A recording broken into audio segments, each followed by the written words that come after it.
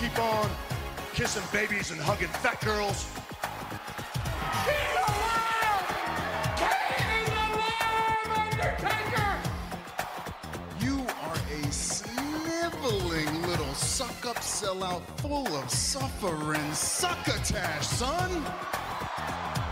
It's me, Austin! Oh, son of a bitch! What? It's me, Austin! It was me all along, Austin! And you t-shirts are too tight too, Billy! And you book a match with me against Ryan Keelan! Look at me! I'm a total package! I will rip him apart! I'm pissed now! Where to, Stephanie? Wrestle Roasts on ad-free shows and ATC. Welcome, everyone, to Wrestle Roasts. I'm your host, Robert Karpelis, and I am joined, as always, by Scott Chaplin. Scott, how are you, man? Oh, what's up, brother? How you feeling? I'm loving life. It is Hanukkah right now, so it's the most festive 8 days of the year for people. Oh, yeah, it just started, right? It just started. We're recording this on Thursday. It starts tonight, so by the time you're listening to this, we're in full swing, and I'm sure it really impacts your life significantly, Scott. Well, I'll get to hear the Adam Sandler song on the radio. I mean, And that's that's like kinda 80%. That's 80% of the holiday, by the way. When It's I was a just the kid, Sandler it Hanukkah made, song. it made me jealous enough as a kid. He did a damn good job. I was really proud. My daughter, this is the first year ever she heard the Adam Sandler Thanksgiving song from Weekend Update, and she's been Is your teaching doctor herself the 22? song. My doctor, my You daughter. said you said daughter. I thought you said doctor. My daughter does not have a medical license yet. Again, Okay. like Jewish parents, we would expect by now she should have at least an MD, but we're not there yet. No, my daughter, who's not a doctor, heard the Sandler Hanukkah song for the first time, the Sandler Thanksgiving song, and was teaching herself it. She's heard the Hanukkah song before. Like it's kind of all we've got. Like you guys have about 1 million Christmas songs. I've got Written by Adam Jewish Sandler's. guys, yeah. I've got Adam Sandler's Hanukkah song. There's that one dreidel song from South Park. I don't know if you were a South Park guy. Dreidel, I made you out of clay. That's it. That's the song. But I mean, That's whenever from I South sing Park. it, I just thought that I sang that in grade school. no. Let me back this up here. The You hear song my is a dog real barking? song. He's a No, German Shepherd. no, Dan Jr. I don't hear your dog barking. No, the dreidel is a real song. The South Park version that they did, where they pile on all the other stuff about Courtney Cox and whatever, was them playing with that dreidel song. But no, we got the dreidel song. We got Adam Sandler's Hanukkah song. There's a band called the Levies who did a really fun Hanukkah album, and that's like pretty much it. It's kind of, all due respect, it's a bullshit holiday. It is the AEW Rampage of holidays. It just so happens that I'm sorry, of Jewish holidays, right? It is the rampage of Jewish holidays. yeah, it's a rampage of holidays like across the board. It's just a great marketing ploy. It was like the least important holiday, but because it was in December near Christmas, they're like, shit, we gotta be able to like keep our people. We got to keep the ratings up. So let's take this totally meaningless sort of holiday, very minor holiday, and attach it with, oh no, you get a bunch of gifts. And if you give people presents, they're in on like anything. Yeah. It It's was like a capitalism competition in December. But I it's think you guys still won. I think you've infiltrated the Christmas market. I think y'all are making the money off of it. I think we're doing okay across the board. But thanks for your weird conspiracy theories early on in the podcast. This is Scott's New Japan anti-Semite corner. I'm joking. Scott is an ally of this took such a fucking weird turn. This is what happens when we record in the morning. It's 11 a.m. I'm still amped up on coffee. Usually when we record, I'm like tired. I've put in a full day of work and I'm just like, let's talk Dynamite and be done. Your dog is super excited about what's going on here, and I love it. We got a lot to talk about today, by the way. I do want to apologize at the top. We were going to do a Patreon this past weekend talking all the Survivor Series stuff. My old laptop died. So I'm now on a brand new laptop, got a brand new microphone, which I hope sounds halfway decent. So now we're back up and running. We're cooking with gas here. So apologies for that. Something to Sports Entertainment with already out. We'll make it up to you for the Patreon. Scott is currently murdering his dog. So I'm just kind of How filling did for you a know? couple of seconds. Because like as soon as you went on mute, I'm like, oh no, Scott's pulling a Benoit and taking care of the dog. She sees a What's great squirrel in is the back. my dog heard it in the background and then he just perked his ears up and he just went like fuck it and went back into the bed. That's my boy. Yeah, so we've got a lot of stuff to talk about today. We're going to talk obviously Dynamite or Dud. I want to talk a little bit about the Raw main event. I want to talk Okada, want to talk Flair, want to talk home video stuff. But first we got to tackle last night's Dynamite, Scott. I think that's a fair place to I'll start. be happy to tackle it. I'll be happy to tackle it. The coffee's kicking in. I'm excited to talk it. I've already got some text messages from you that I haven't even responded to. I don't know if you've noticed in terms of y'all's opinion on Don. So it was Mike that kicked this off. Yes. About the end of the man, and we'll save that part for the end. That'll be like the dessert, because I want to get through the entire episode of Dynamite here. AEW has had a very rough couple weeks, couple months. I think we can all agree on that. And one of the news stories that came out, we can talk about it before we can get to it, is this Ric Flair piece with Woo Energy. So Ric Flair, bless his heart, was on Rampage last week. And during a promo that was edited, he invited all the girls between the ages of 18 and 28 who didn't have a boyfriend to meet him in his hotel room. And they cut that from TV because it's 2023 and not 1991, and you can't get away with doing that shit on TV. First of all, what'd you think of that promo? Did that bother you, or are you just kind of like, grandpa's off his meds? Yeah. Yeah, I get bothered by things like that for sure. Do I feel like he should be attacked on the internet for it? Hey, I guess if any, look, the internet is for attacking, right? And so, yeah, I don't know. There's been moments, and I guess because especially with this Tony Khan thing that you're about to bring up, where somehow I do feel bad for Ric Flair. Even though we'll get to that. I'm trying to don't do that, don't do that. I'm setting it up. So the Flair stuff, I think he is of an age where it's getting weird in his, like, it's getting very cloudy in his brain, and you can't actually have him talk. I mean, it's been like almost 8 years of this. I remember there was, the times he was plugging the like WWE video games with JR and the guys, and he got in trouble. And didn't JR get fired for that from WWE?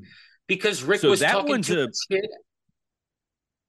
So that one, I'll give Rick a pass on that, because Jim Ross has talked about that. Yeah, they were at a 2K panel. I think it was like WrestleMania or SummerSlam weekend, whatever it was. And I guess Rick was in a really dark place because Reed had passed away, and he overdrank and he went on the stage and he was full on Ric Flair. And they blamed Jim Ross for not being the proper babysitter for Rick years ago. What we've started to see with Flair over the last several years is kind of the Iron Sheik thing.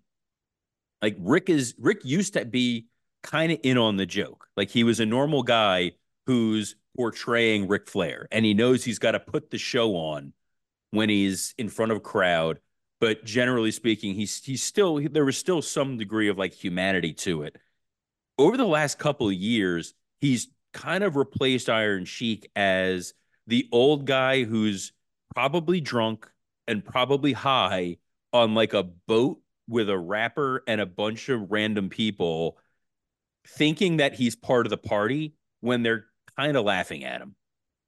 Is that kind of He's fair sort to of a say, Scott? prop that yeah, I think he's become a prop that you can rent for the night. And again, I know we're gonna get to what Tony said, but Yeah. he does feel like the first wrestler who might be purchased by like a belt collector. Like might Conrad might have a contract that says he owns Ric Flair right now.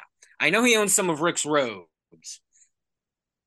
Well, he owns some of Rick's robes, and he's married to Rick's daughter.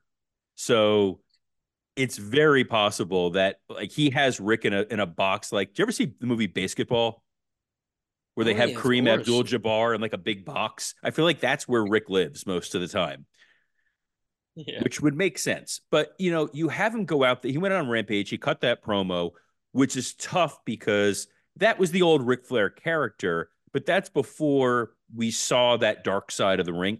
Everybody kind of knew in advance, like there's some bad stuff with Rick, but that dark side of the ring really highlighted, oh, this man may have done some really horrible things to women allegedly over the years. Maybe don't go out on TV and try to invite 18-year-olds back to your hotel room on national television.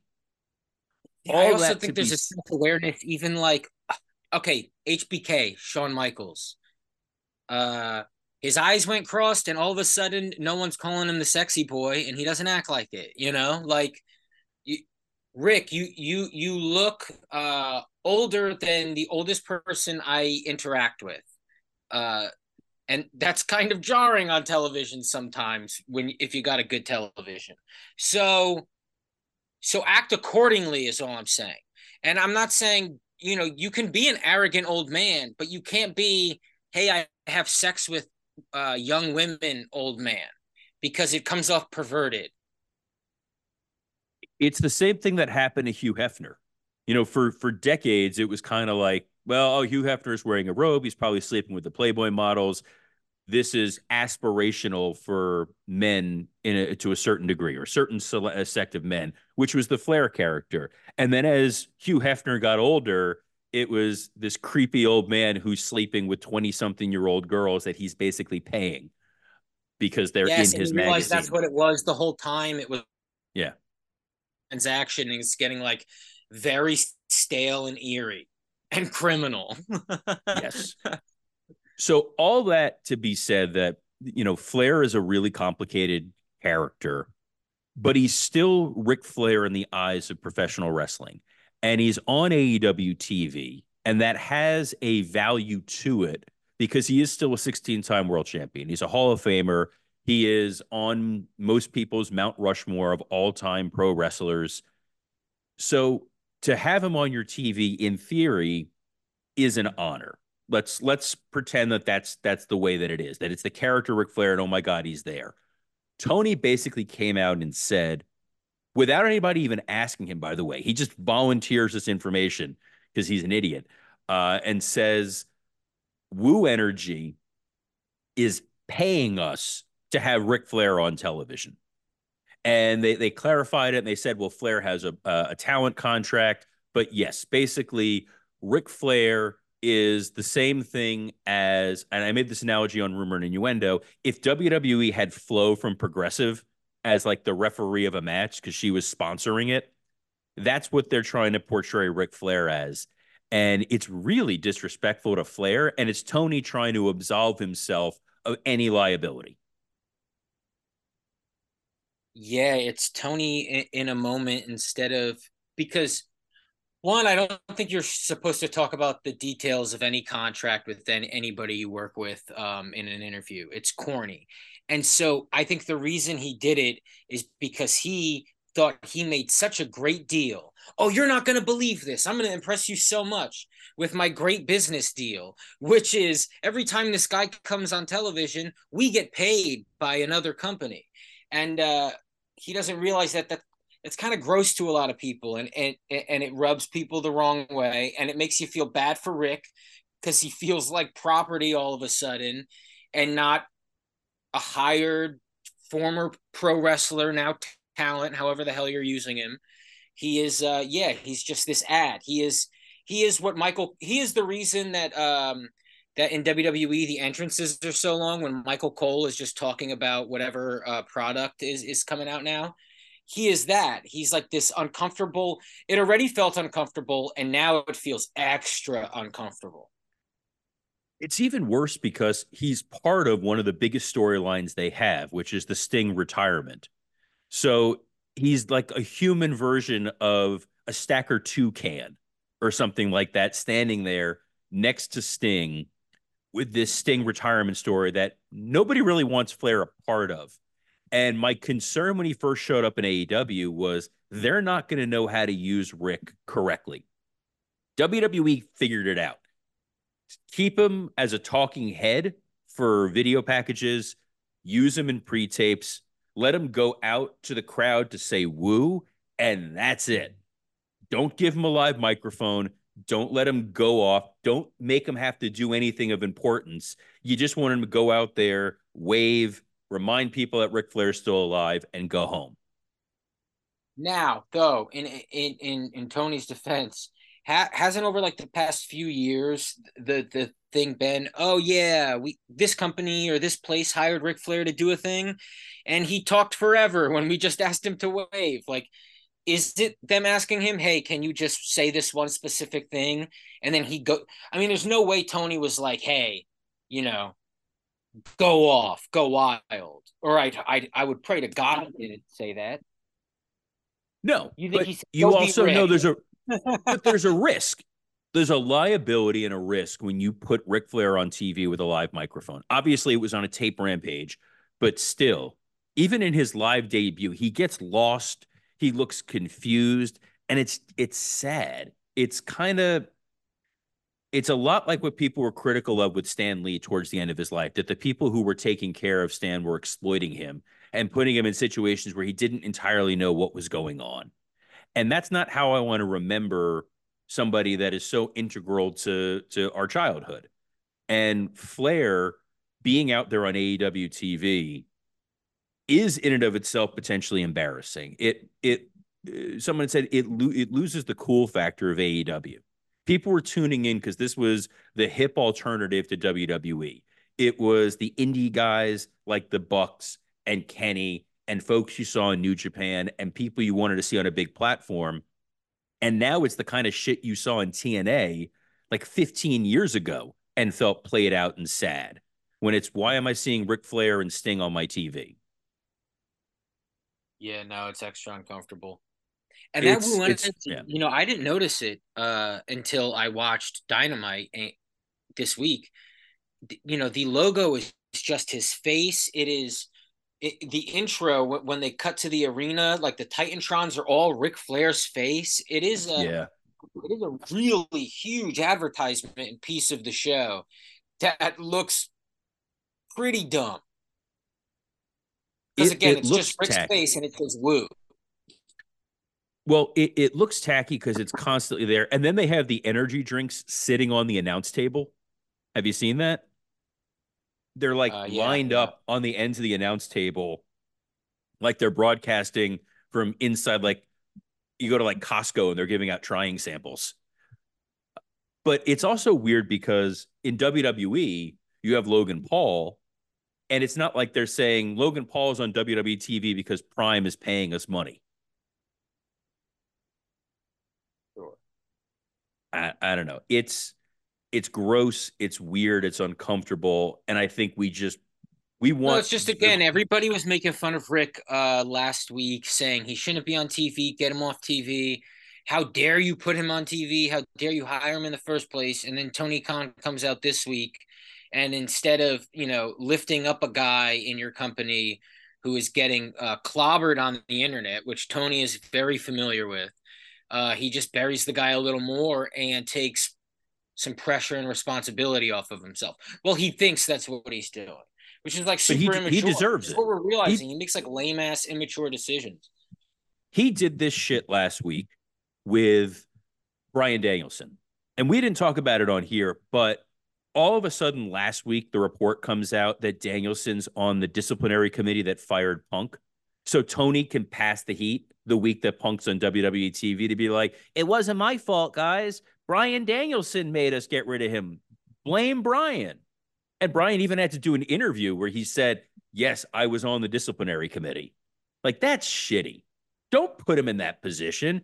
Own your choice and be done with it. Tony's pissing me off. Well, I do agree that I think the Danielson leak or whatever that was, whoever's decision it was to, because all the dirt sheets were like, oh yeah, we've known that for months and now we're dropping it. So what are these weird dirt sheet agreements where we're gonna drop the news the week WWE gets Punk? That is weird and interesting. But also, I saw earlier this week people talking about how Danielson is the one that hands out the fines for guys who like curse and shit and or I don't know, go into business for themselves on TV or whatever the hell. So that's interesting. I wonder what that even entails. It's Bryan or is it trying to legit just again like a scapegoat? That should be his new T-shirt, scapegoat. I love it. The scape greatest of all time. He is trying to be the Undertaker, the locker room leader, the bastion of integrity, the guy that keeps everybody else in line, which is ridiculous because you still have a guy like Jericho who's in the locker room who should have been maintaining law and order. You also, I don't know if you're aware of this, Scott, there are executive vice presidents in All Elite Wrestling who happen to be members of the roster. Wouldn't you think maybe they would step up once in a blue moon and actually do something? Are the Bucks still EVPs? I wasn't sure. Bucks and Kenny are still EVPs. Yes, it's still on the website. It got taken down, then put back up. But like, if you're there and you're a player coach, you're an executive vice president, you should be the guys handing out fines and keeping order in some regard, not Bryan. Bryan is one of the best wrestlers you have on your roster. He's one of the top draws that you have. Yes, he's respected, but that's not his job. And if that is his job, I sure as hell hope he's getting paid like triple for doing it. Yeah, I would hope he gets paid. And I hope he gets a badge too. And like a meter maid like ticket. They give him a sash. I hope he's just in the back handing out tickets. I'm all for it. I think that would be a great new character for Bryan. Give him remember when Fandango and Tyler Breeze were like the fashion police, they wore the police hats. Get one of those for Danielson. Yeah, that was fun. Look, just put something on his head to protect him. Maybe that would be good. Because that came out as well.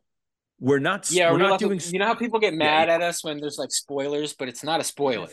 Fuck it. So no, I talked about it on Rumor and Innuendo already, so it's already out there and whatever. It's not we're not going to say what happened on Collision. We'll leave that to the tens of millions of people who are going to tune in for that show. But I guess in the main event with Danielson and Andrade, like when they went off the air, Bryan was bleeding from near his eye, and people weren't sure if it was real, if it was a storyline.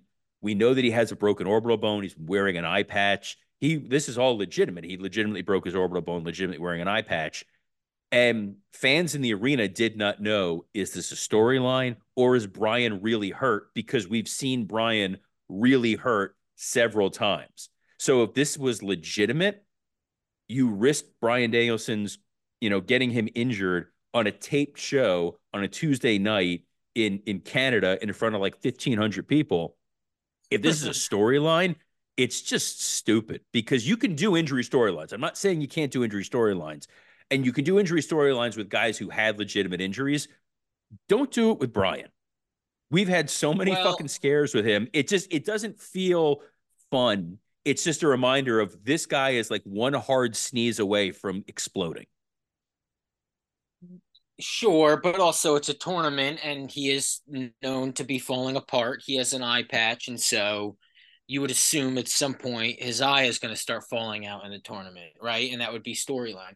I think it's more I'm gonna try. Maybe the word is indicative of of how everybody feels about AEW right now, where we're kind of just like, oh no, everything is falling apart. Like, when are they going to come and take it all away from us? And so when Well, when we're they getting run close. a when they run a gimmick of a guy getting hurt instead of getting to enjoy it because it's pro wrestling, you're going to have people shitting their pants because we have had a lot of injuries and uncomfortable moments and fails in the last 6 or year and a half months. So part of it is, I mean, look, Meltzer of all people, who's so fucking far in the bag for AEW, it's not even funny. He even said there's a report that there's some negativity backstage in AEW. Collision from last Saturday had almost nobody there. The Collision taping. Have you seen the footage of that Kenny Omega match from the Collision taping? Yeah, so they filmed Collision, I forget, somewhere in Canada The on Bell Tuesday Center night. in Montreal. Yeah, they Same place don't. they did Dynamite on Wednesday. Yes, yes, they don't get Collision in Canada, but also at the same time, you go, hey, Kenny's gonna be there, and Danielson is fighting. It was a decent lineup, and they got a shitty ass. What was it, like 1,500 people? Like 1,500 people in the same arena that the Canadiens play in. And what's baffling is I don't care if they get Collision, don't get Collision. That doesn't mean anything. It's the poster that has Kenny Omega and Brian Danielson. And Kenny is a Canadian national hero. Brian Danielson is obviously a once in a generation talent to get to go see live. Andrade was advertised as being on that show. To draw that kind of a number for a TV taping with those guys on it is really inexcusable. And there's a shot is a video footage, like 15 seconds, of Kenny wrestling Ethan Page, and it looks like there's 11 people in the audience. Oh yeah, I saw that shot. Yeah, I think part of that is they got it planned differently too. I heard part of the reason they even filmed it on Tuesday was because it was like, oh, we don't want to wait a week up there with our guys in Canada till Saturday, but maybe just film it back to back on Wednesday and don't film Rampage, or I don't know, figure it out in a better way. Like, That was the easy fix, by the way. You now do this a is back-to-back Jarrett's taping. job now. This has been Jarrett's job since he's been around, right? Is figuring out No, where this or no. is Raphael Morphy. Okay. Raphael Morphy, who I love Raphael. He did this at WWE. He did this in TNA. He did this with us at MLW. Dude, he gets like real repetitive where I go, like, even in my area, I go, I don't know, it's too consistent. That's why I'm not coming here. There's like a few fails, especially with, AEW crowds will drive an hour and a half somewhere to another show. And so, you should hit more of the major cities and not these random ass towns that I've never heard of, that WWE isn't even hitting. Okay, but this is Montreal. That's true. Yes, Montreal that's a fail. that sold out Elimination Chamber and I think there was a SmackDown or Raw. Like they're a berserk rabid fan base that absolutely loves wrestling. And you have Kenny Omega, who only goes to Canada so often. That alone should have been the draw. I think your suggestion of taping these back to back same night made a hell of a lot of sense. I think there's enough of a time zone difference, by the way, that you could have done both shows. In fact, I hate to suggest it because their technical problems are a little much. You could have done live to tape Dynamite and then tape Collision right after. And by that, I mean, you could have filmed Dynamite before it aired on live TV. So film it at like 6 p.m. or whatever. That way it's airing on TV, but not live. WWE used to do that. We would stagger something an hour back when they were doing back-to-back tapings because you don't want to make people stay there till 1 a.m. But we also know AEW tends to make people stay at tapings till like 1 a.m. anyway. So who gives a shit? Use the building for that one night. Yeah, when I was in middle Scotty? school, they started the super shows, the SmackDown Raw super shows where you could go and watch both tapings. That was my favorite shit in the world. It blew my mind. I didn't care how long I was there. The fact that I got to see both companies when there was a brand split was huge to me. Yes, it has an added value to the ticket, and you probably would have sold a hell of a lot more seats for that one night instead of whatever they did for the 2 nights. Because, by the way, renting the Bell Center, that ain't cheap. So who Did the they hell sell out knows? last night? No, No. they didn't sell out last night. But it just sucks because we're going to talk about Dynamite. I don't know about you. I loved 75% of this show. Oh, I love more than that. We'll get into it. Well, let's get into it now. We've been teasing. We were talking about Dynamite. We spent the last like 30 minutes. Like you stole Talking my about gimmick of nothing. shitting on AEW. No, we talked about AEW. We talked about I had it all written down elsewhere. We got to it here. Dynamite. So this tournament, I hate the tournament. I still hate the tournament. It involves a lot of math. It involves that stupid graphic that to me looks like something on the SATs. And I don't remember you guys to see those like graphs that you had to like plug stuff in, like logic graphs when you take like standardized testing. Hate this. No, I It, don't. I it's blocked all that shit out. Even while I was well, taking it, I don't remember. it's fresher in my mind because when you take the LSAT to try to get into law school, you have to do the same type of logic games. And that's what this reminds me of, where it's like Bill can sit next to Steve and Bill cannot sit next to someone wearing a blue hat. So how many people at the table are wearing yellow shoes? That is easier to solve than the graphics for the gold and blue brand tournament shit. This should have just been a single round elimination tournament, get a bunch of fun matches, we get a winner, No everybody's way. happy. This is working out swimmingly. They opened with a match that had fire to it. Roosh has made this feel like a tournament. There's a I think this has not been nothing but positive. Specifically this week where This week was every the match first felt like an action. I was going to defend it because this week was the first week where shit felt like, all right, maybe we're doing okay here. But there's been a lot of ice cold matches going up. But it opened with Moxley versus Roosh. And what I loved in watching this match was I would love to see a Moxley Roosh program coming out of it. Like these guys just matched up really well. They looked good physically with one another. It was a really hard hitting match. It would have been better if there was a storyline underneath it besides these guys want to get points. Uh, sure. Yeah. I loved how Roosh lost. He got choked out. He woke up Yeah. confused. That's really good, fun stuff. Um, he didn't look like a fool. And again, I think Roosh, because the audience doesn't care about him too much. And I think this tournament is getting us used to him. He's getting me used to him, where I go, damn, this guy's really great. Yeah. The key is putting him on TV. They just don't use guys for like months at a time. Now, So who's his brother? Is he brother? He's brothers with someone. Dragon Lee. Dragon Lee is better than him, sure. But I Yes. think Dragon Lee might be like the best luchador, possibly. Well, Dragon Lee's awesome. I'm excited about. I don't know if you saw Wes Lee is hurt, which sucks. I So did too. he was supposed to be part of the North American title match against Dom at the pay-per-view this weekend, and they replaced him with Dragon Lee with Ray in his corner, which is a great replacement. I mean, it sucks about Wesley. I think Wesley's really talented, but it's cool that Dragon Lee's going to get that slot against Dom. I feel like that's going to be a hell of a match. Um, the reason why I said I liked 75% of Dynamite in part is this next segment. The Kingdom come out and Roderick Strong with a live microphone may be more dangerous than Ric Flair.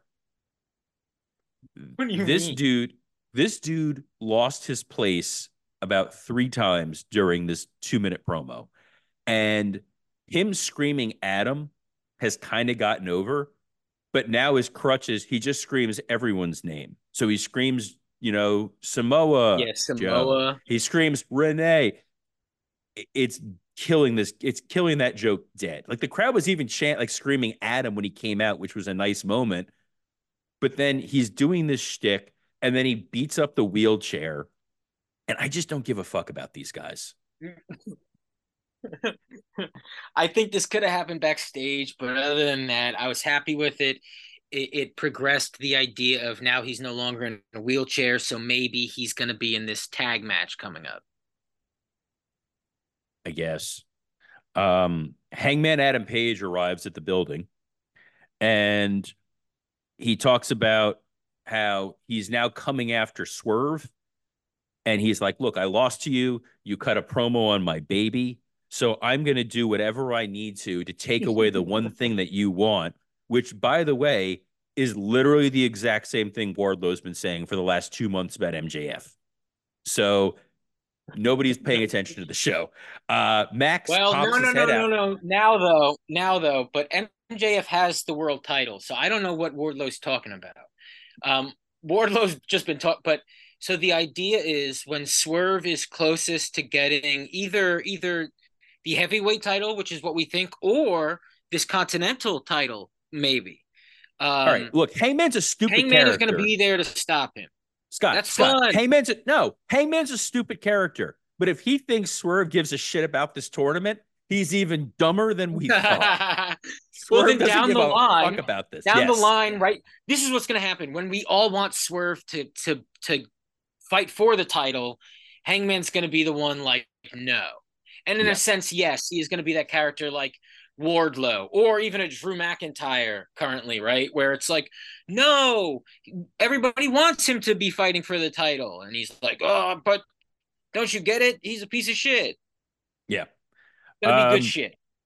Max pops his head out to kind of be the fun piece of shit, Max, where he talks about like, hey, it was cool to see you and Swerve give each other STDs by bleeding in each other's mouths.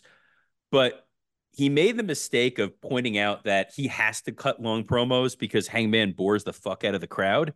And I don't like that just because it's kind of true. Like, you need Max on these shows because a lot of the stuff they put out there kind of falls flat. They go back and forth on their history. It looks like they're about to fight. Hangman then points out what everybody thinks at this point, which is that Max is the devil. So, don't do that. And then Joe breaks up the fight before anything happens. No. MJF accused Hangman of being the devil first. Hangman accused him, and yes, said, of course, it's you who is the devil.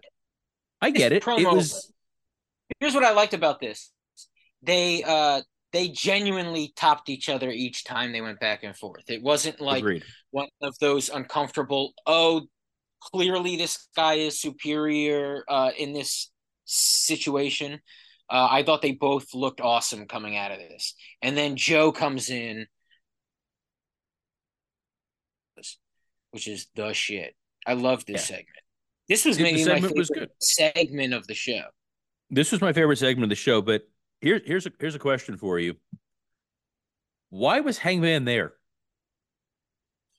Well, he's just there, he works there. He's got to maybe take photos for the holiday. Maybe there's a calendar coming out next year, Like, it's weird that this was the first Hangman appearance since the pay-per-view. Oh, no, and of course, they want you to think he is the devil. I know they're doing the tease, but other than that, like, let's assume that Hangman is not the devil, because I don't think Hangman's the devil. Why the fuck was he at the building? He didn't have a match. He didn't have an in-ring promo. He didn't serve a purpose of being there. And he's showing up with his suitcase and then just vanishes the rest of the night. It was a weird thing. Like, have him do a match. Have him do something elsewhere on the show to justify his existence of being at the building other than just arriving. But the segment itself was a lot of fun. Yeah. What was also damn good, Mark Briscoe versus Swerve. So the positive is this match was fantastic. Swerve is operating on a totally different level. Mark Briscoe, the more time you get to see him as a singles wrestler, the more fun that he is. He's like a fun, in-shape Eddie Kingston at this point. I loved Shivani accidentally calling this company WCW while trying to explain the tournament, because even he knows this thing is fucking convoluted and weird. No, the story of the match was if Mark Briscoe loses, he is mathematically eliminated from the tournament that he still has to compete in. That's correct. Swerve beats him. which I get is a good way to get Swerve some heel heat back because he's been getting a lot of babyface cheers the last few weeks. But the thing that makes just no fucking sense to me is Mark Briscoe is a guy that the audience is emotionally connected to. You have the great story about him trying to win this for his brother, and he's the first guy that goes out. Why would you not make him the emotional center of this tournament? Well, at the very least, give him like I thought this match. As I was watching it, I thought this match could have went to a draw, Yeah. where each guy gets 1 point and Swerve is furious because he doesn't get his. Until I realized what the match is next week, and I think that should probably be the draw. Yes. Uh, so now in the G1, which goes a little longer than this, what will happen when a guy is out but is still competing is you'll either see them try to screw guys who still have a chance because again, if they beat the guy isn't getting points, which is good. So you get moments of retribution like that. But you are right. Mark, I think, deserved a moment of, oh, he could still be in this. And there was like none of that because then also the defeat of him is even more gut wrenching because, oh, we had that one win that we thought maybe he could come back in this. And now we don't have any of that. So yeah, that it is a head scratcher. Other than like that should have been the promo. The match next week makes total sense, and I think it's probably going to be a draw.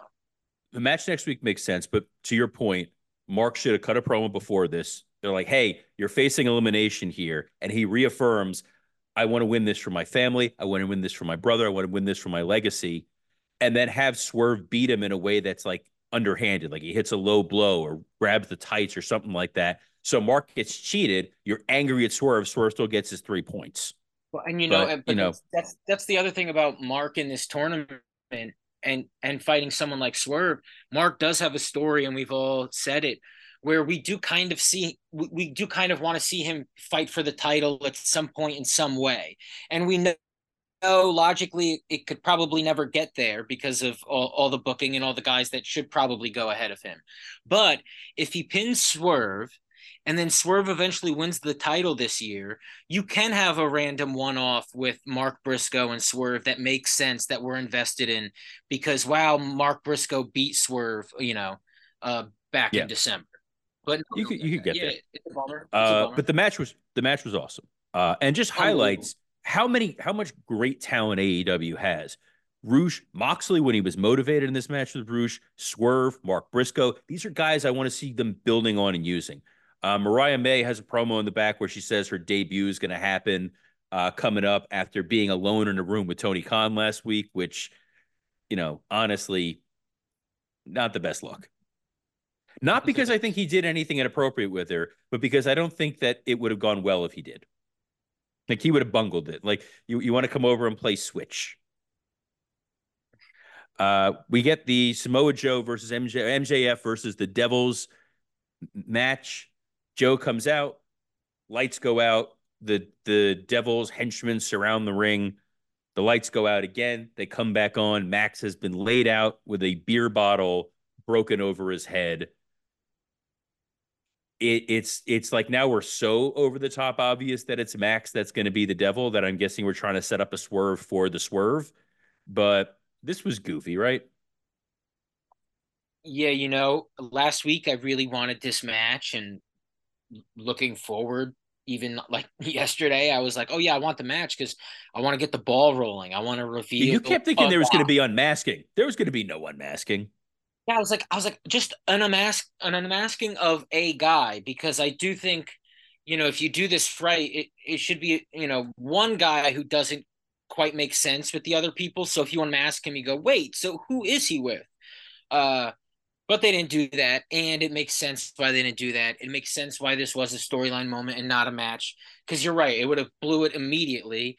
Because it kind of almost already did. There was a fan video of one of the guys moving around the ring to attack Joe, and he had that like slithery Kyle O'Reilly movement, where he does that low to the ground MMA fighter thing. So, and Kyle O'Reilly's been backstage the last few weeks. That just came out this week. So it seems like he's one of the guys. It seems like it's going to be O'Reilly, Cole, Britt. I would love Britt involved in it. And Some it would people be think very Britt's the funny if devil. Roderick was actually left out. So it was Taven and Bennett, but Roddy is legit left out, just screaming Adam, like while all of his friends are part of this devil group. That would make me so happy. And then to have to have to have him have to help MJF, that's a good time. Roderick Strong to team up with MJF. And you need a few other guys, but that's good stuff. That'd be fun. Moxley and Swerve have a little face off in the back to talk about how they're facing each other next week. They're both undefeated in the tournament. This was a nice little tease, and I'm excited for that match next week. Yeah, I'm Ben, assuming yeah, it's gonna go to a draw. probably. Yeah, then they'll be both tied at 10, and we can go from there. Ben Mankiewicz was on screen to announce Tony Storm, and I loved this idea. This was the best corporate synergy. Do you know who Ben Mankiewicz is, by the way, Scott? I do, I do. I watched Turner Classic. My mother's watched it my whole life. Yeah. Awesome. The problem with the Ben Mankiewicz thing was there was something up with the audio, whether it was the way that they recorded it or the way that they played the pre-tape, where he was kind of muffled, which made it more difficult to hear him. Like, we fixed Scott's audio issue, you can fix Ben Mankiewicz's audio issue. So you got Tony Storm versus Sky Blue. Maybe I'm crazy. I enjoyed this match. I love how Tony Storm is now wrestling like she's wrestling Betty Grable and using a lot of the old timey holds. I like the idea that when she goes into the corner and puts her hands at her face, the screen's supposed to go black and white before she does her hip attack move, but they mistimed it, so that kind of sucked. I don't love that Riho's back because Riho looks like she's 11 and it's just weird. But as far as a Tony Storm Sky Blue match, this exceeded my expectations.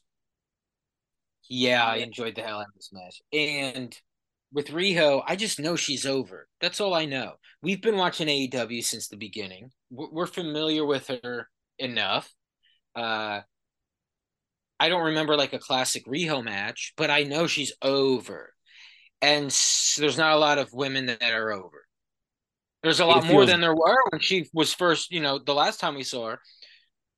So I'm just happy to see Tony fight Riho in a match that's probably going to happen in what? Oh no, at World's End maybe?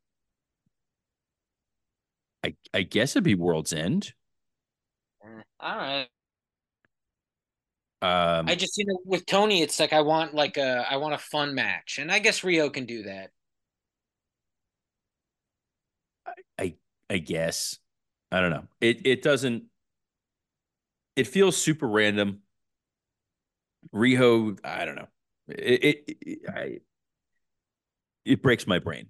Jay Lethal versus Well, Jay White. also the Mercedes thing is like, well, we'll get to that. Okay, yeah, go ahead. Yeah, sorry. Jay Lethal, Jay White was a very technically solid match. The crowd enjoyed chanting "Let's go Jay" because they thought they were funny. Some of the finishes in the tournament, I think part of the problem in the tournament is a lot of the finishes here. It's like a Survivor Series match where guys get pinned off stuff they wouldn't normally get pinned off of because you need to keep everybody looking fresh. So Jay White, who was just the number one contender for the world title, has to beat Jay Lethal with like a fluke pin out of nowhere. Didn't love that. Like you can beat Jay Lethal with your finishing move. Well, and I like Jay Lethal a lot, but I think Jay Lethal is the main guy I would take out of the tournament. And Yeah. obviously, the thing with this tournament is if there's one guy that you really rather not have in it, you are going to see him wrestle in a match every week until the tournament is done. And so that's happened every week. And yeah, I just go, oh, okay. I like Jay White in the tournament, or sorry, Jay Lethal in the tournament, just because it means Jeff Jarrett is not in the tournament. And I feel like that would have been the other option. The main event, Adam Copeland versus Christian Cage for the TNT title. This, ladies and gentlemen, was what the esteemed Mr. Mike Lawrence, who unfortunately he's on the road. By the way, check Mike out if he's coming to a town near you for the rest of this year. He's touring with Pete Davidson. Had texted the following: I watched the end of Dynamite, some real TNA level stuff. The match was a pretty good reminder of why Edge and Christian matches, when they fought each other, never really worked. They're okay, but you realize I really would rather see them as a team. It's fun watching them as a tag team. When they wrestle each other, it's never as good. And this was definitely never as good. The finish saw Nick Wayne's mom come out, and we booked this months ago, Scott. We were ahead of the curve. She turns on turns on Adam Copeland, lays him out with the title, and Christian wins. So Christian's going to be nailing Nick Wayne's mom. No, no, no, no, no. That is not implied. Matter of fact, when Christian is celebrating, she's nowhere to be found. She's in the back getting ready for him. When you're of a certain age, you need a little time to warm the oven up. Let's talk about the match first, right? I thought this match was fantastic. Obviously, I think we both agreed. Why is this happening so quickly? This seems like an attempt at a rating. Do I think it was an attempt at a rating? Not necessarily, because of how this ended, which, a few weeks ago, if we remembered, and I think we kind of didn't remember up until she came out, Edge did go too far and was like blind to the fact that Nick Wayne's mom was right there, and he concertoed her son.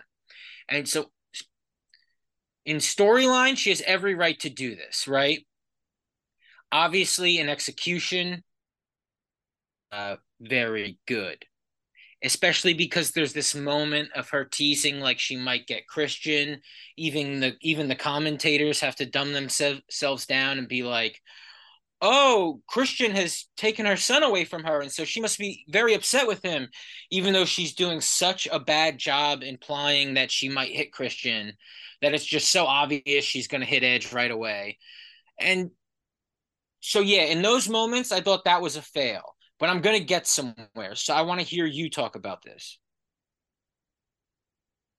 The story, we thought before that she was going to align with Christian a long time ago, before Nick Wayne had joined up with Christian. And the idea was going to be that Christian's hooking up with his mom, and he's going to be like, I'm your new stepdad, with Nick Wayne being upset about this back when Nick was a babyface. And that was going to be a really fun dynamic. We're now getting the darkest timeline. Nick Wayne has already turned heel, and we had to endure weeks of the mom being angry and upset about this. And I can't believe I've lost my son. And he's aligning with this man who said horrible things about my dead husband.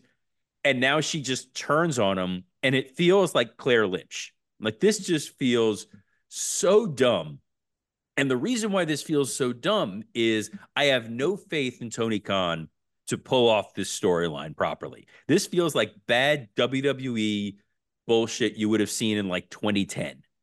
And I don't know who this helps. I don't know who is now excited to see this programming, but on a show where you had a lot of great matches with a lot of young and their prime talent, and you end with this angle, this just left a really bad taste in my mouth. See, so I've seen a lot of this. I agreed with you. Correct opinions. When I read your text, I agreed with you because I didn't watch it yet. And then I watched it, and she did this thing after she hit Edge. And I don't think enough people realized it. And then I started deep diving into her after she did this thing. And I realized Kristen's deep diving into her right now.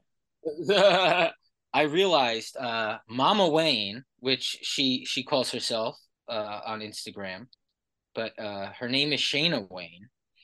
She is a problem. Here's what I mean. After she hit Edge with the championship belt, this isn't me saying this. This is what she did. She like popped out one of her buttons possibly, and her cleavage stuck out more than I've ever seen it.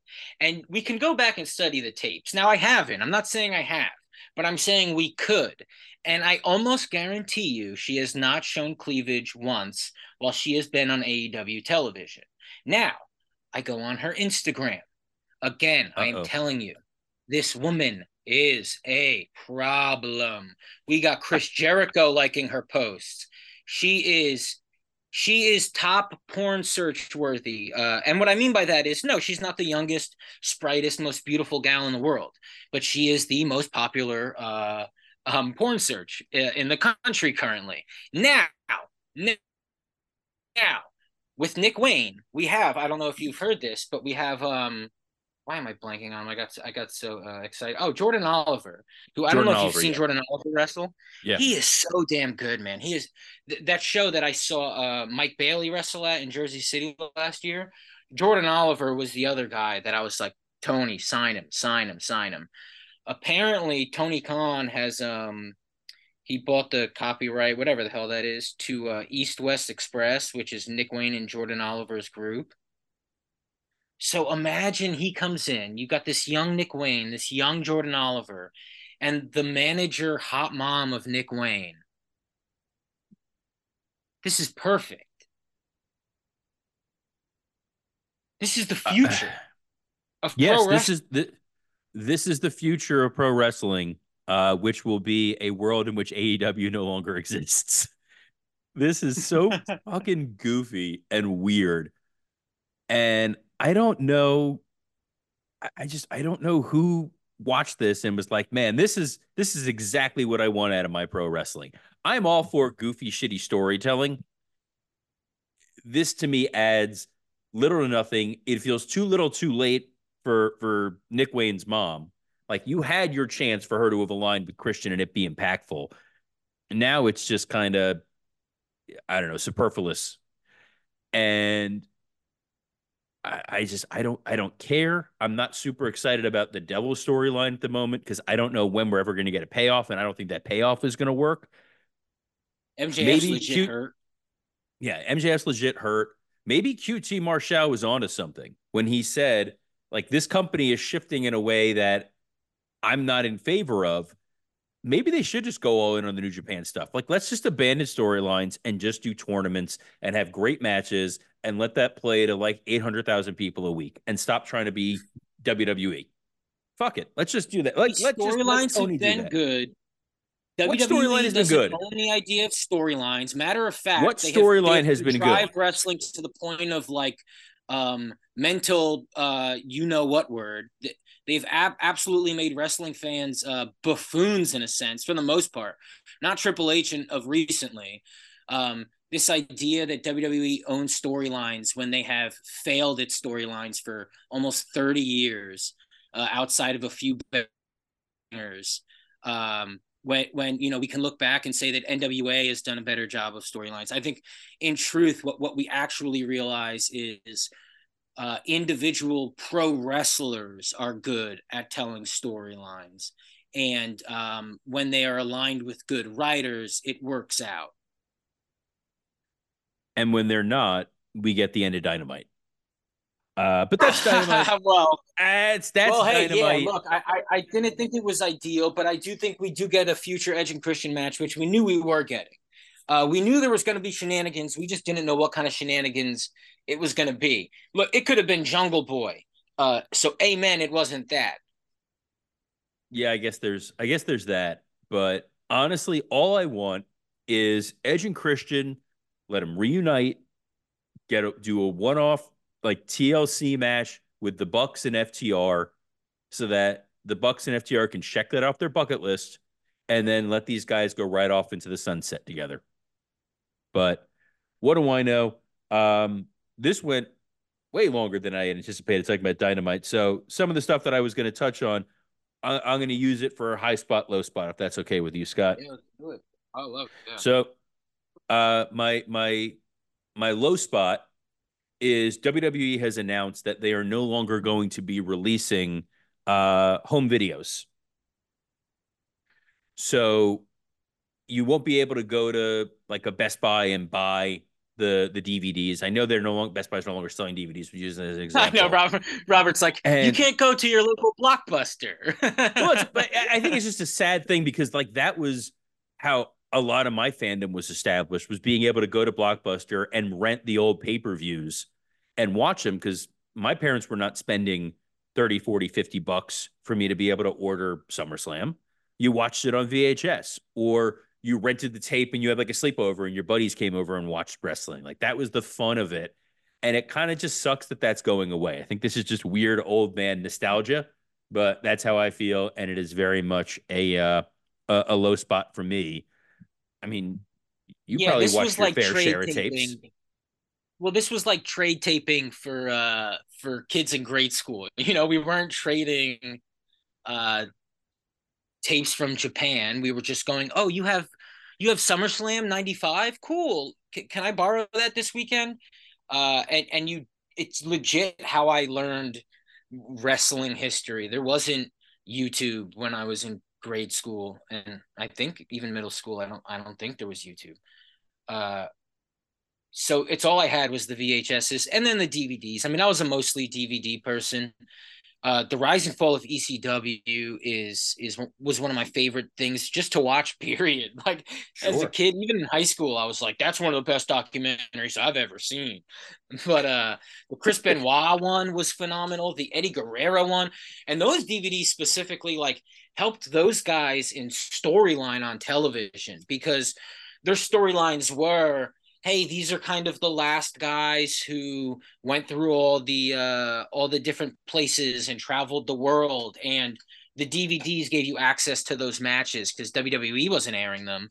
But if you bought the DVDs at like a Suncoast, or I don't know if people had Coconuts, Yeah. you got to see, yeah, the property that they paid for. When I was at WWE, there were certain departments where when you started with the company, they gave you a copy of the Monday Night War to watch just so you would understand the history of the company. I So have that, yeah. I have that too. It was an awesome DVD. But it just sucks that that's gone. My high spot, I got three because these were stories we were touching on. I was going to needle drop on them. First, on Raw, the way they're building the Drew heel turn has been a hell of a lot of fun. That Jey Uso Seth Rollins match was, to steal Scott's term, dope.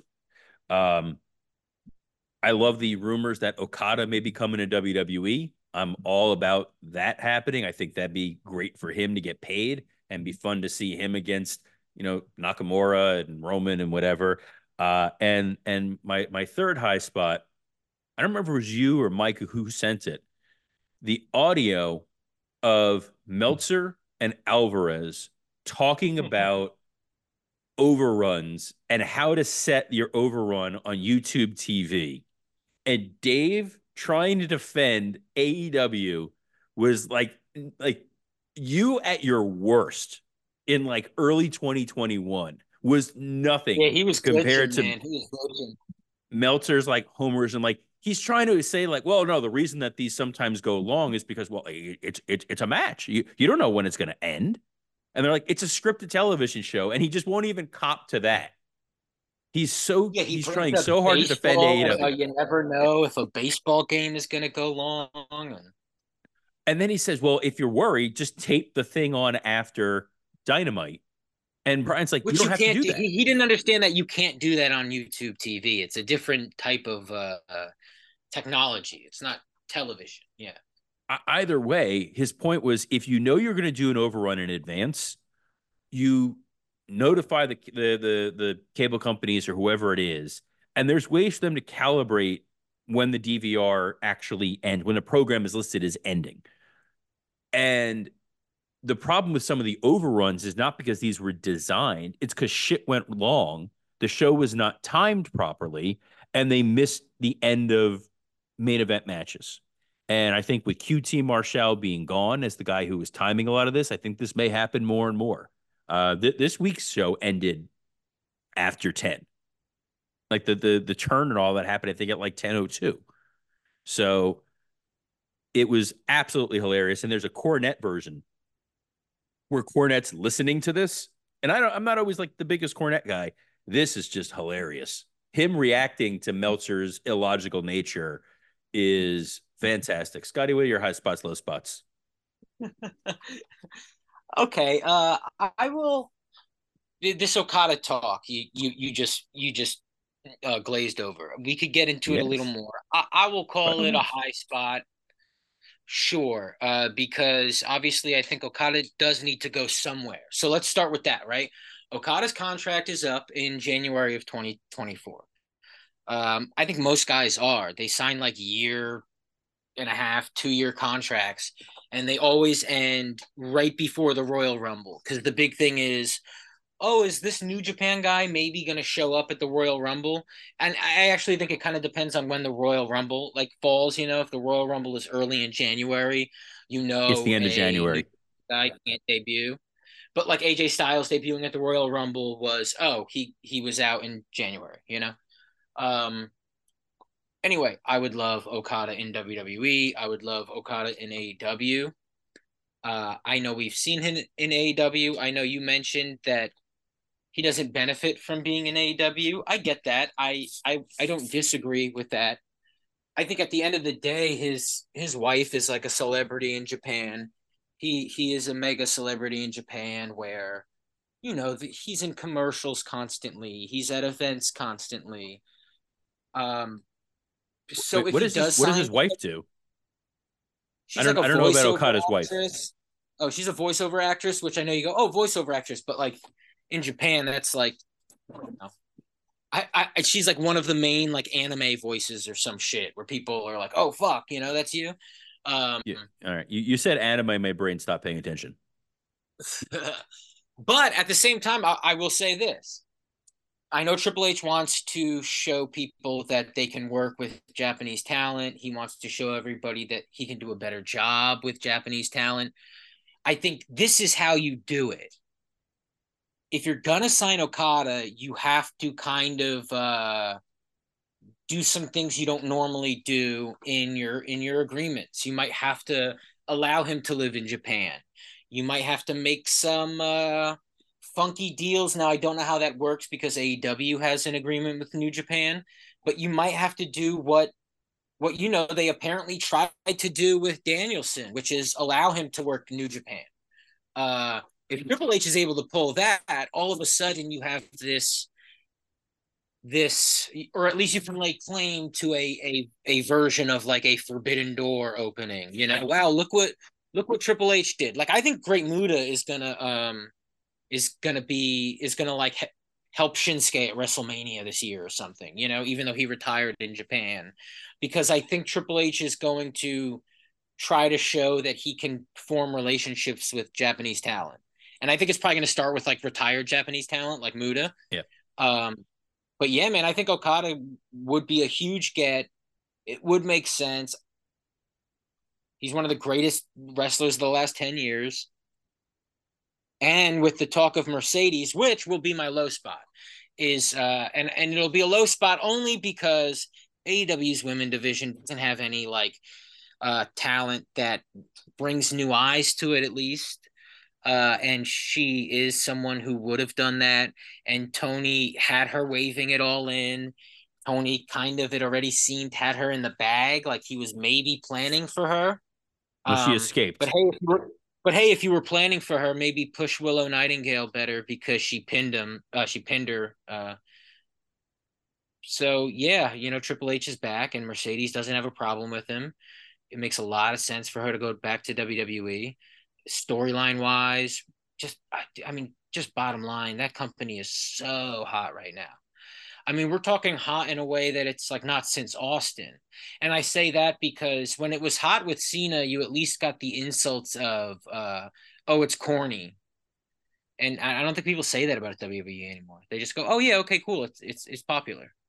No, I mean this past Raw, the Sami Zayn Drew McIntyre match and the Jey Uso Seth Rollins match. If this was in AEW, Meltzer would be throwing stars at it for just being on Yeah, they Raw were great, TV. man. It was great matches, but they don't get that same level of necessary respect because it's WWE. And to your point, people like to still think that it's corny and cheesy and whatever. There really is not the corny, cheesy stuff that's happening there. You got, I mean, Punk's going to be on SmackDown this week. They're doing Charlotte and Asuka this week. They're telling a good story with Bayley that will set up if Sasha's back. Makes a hell of a lot of sense. That everybody in Damage Control was turning on Bayley. Maybe she's got Sasha waiting in the wings.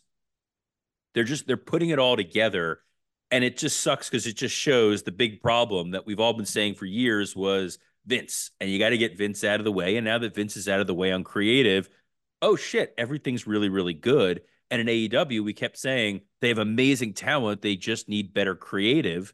And the guy who's writing the creative is not doing a fantastic job. Sure, sure. I will also say I did watch Raw, and I thought it was I won't say it was lame, but it was irritating that CM Punk wasn't on it. Or they should have just I don't They know. didn't I did advertise not Punk as get being. wind that he wasn't going to be on it. I just assumed he would be because he did debut on Raw the week before. So I thought He that was, did, and I but know the fans in attendance were kind of irritated up top. I mean, they got a great show, and I get that, but like I'll put it this way: I would have maybe bought a ticket if it was in my area because of Punk debuting last week. And so if I'm standing there, I would have been like, man, I would have been irritated. I get it. They didn't advertise Punk for Raw. They advertised Punk for SmackDown, and that was what made me think, oh, there's no way Punk is showing up.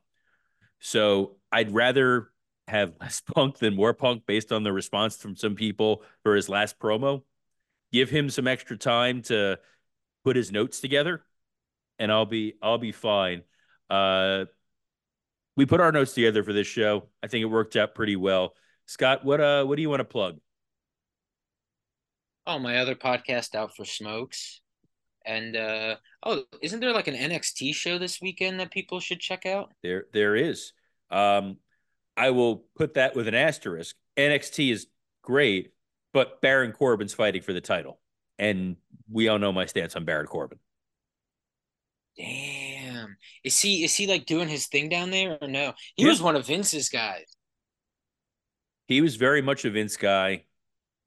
He's trying to like prove himself. Like I like it. It's like a guy who is doing shitty action movies and is now trying to make a like a hard hitting indie to show that he really has Okay, acting okay. chops. But I like I don't it. know. I We'll like see. it. I'm not going to watch it live. I'm not. It's I'm like not Steven giving up my Seagal in Lost in Translation or something. exactly. It's like Steven Seagal and Lost in Translation. Which fuck. Now I want to see that. Uh, anyway, Oh, I'm I've sure got there's a another. version of There's a version of what? Steven Seagal in any foreign country, and I'm sure it's him lost in translation. I'm sure it ends really, really well. I have another show called Rumor and Innuendo. It airs every day at noon Eastern. On you can watch it on my Twitter account. You can watch it on YouTube. You can watch it on Ad Free Show's Twitter account, House of Wrestling's Twitter account. It's all over the fucking place. It's not that hard to find. It's a quick 30-minute news show. You can watch it after the fact when it gets posted, or you can download it as a podcast wherever you're getting this podcast on Wrestle Roasts. And since you've downloaded this podcast on Wrestle Roast, do us a favor, give us a 5-star review. Uh, Helps the algorithm, helps boost the show up. We have a fucking blast doing this show. Scott and I will be back this weekend doing a Patreon now that I have functional technology again. But until then, you can follow me on Twitter at WWCreative_ISH. As I mentioned, Mike Lawrence is touring with Pete Davidson, and Lord knows they need all the ticket sales help they can get. So go out there and get it. I don't know if that Pete Davidson kid is really well known, Scott. He's kind of an underground talent, but Mike, that's your headliner. Go check out Mike Lawrence. And Scott, what do you want to say to the fine people? Wash your hands. Wash your hands.